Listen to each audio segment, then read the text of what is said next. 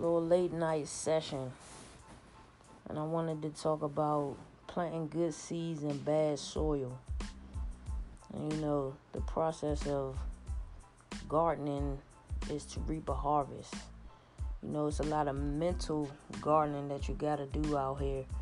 When, where I come from, it's just, negative on top of negativity, on top of negativity, if there's a word, it's just everything, the programming that I received as a child was not very great. I'm gonna say that.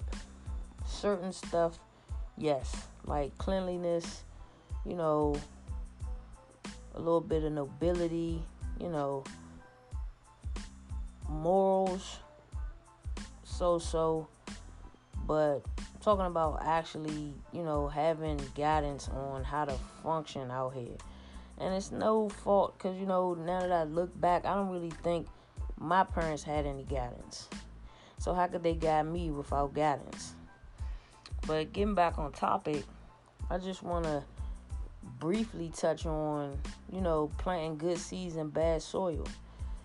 I've done so much personal development reading, so much personal development studying. I listen to audios, I listen to podcasts. I read. And I find that to no avail,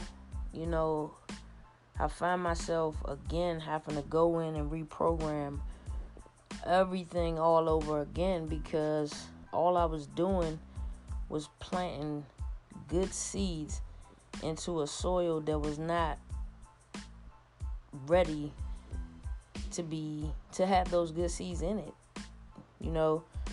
So it's not that I'm going to stop and feel like, it's not working. I just know that the soil that it was being planted in was not good soil. And you can't expect a harvest when the soil is bad. See, you need both combinations.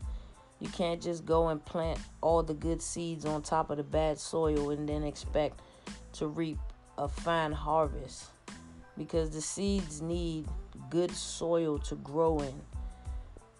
It's a part of the process.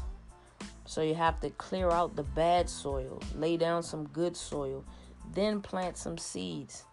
But you got to clear out the bad soil first.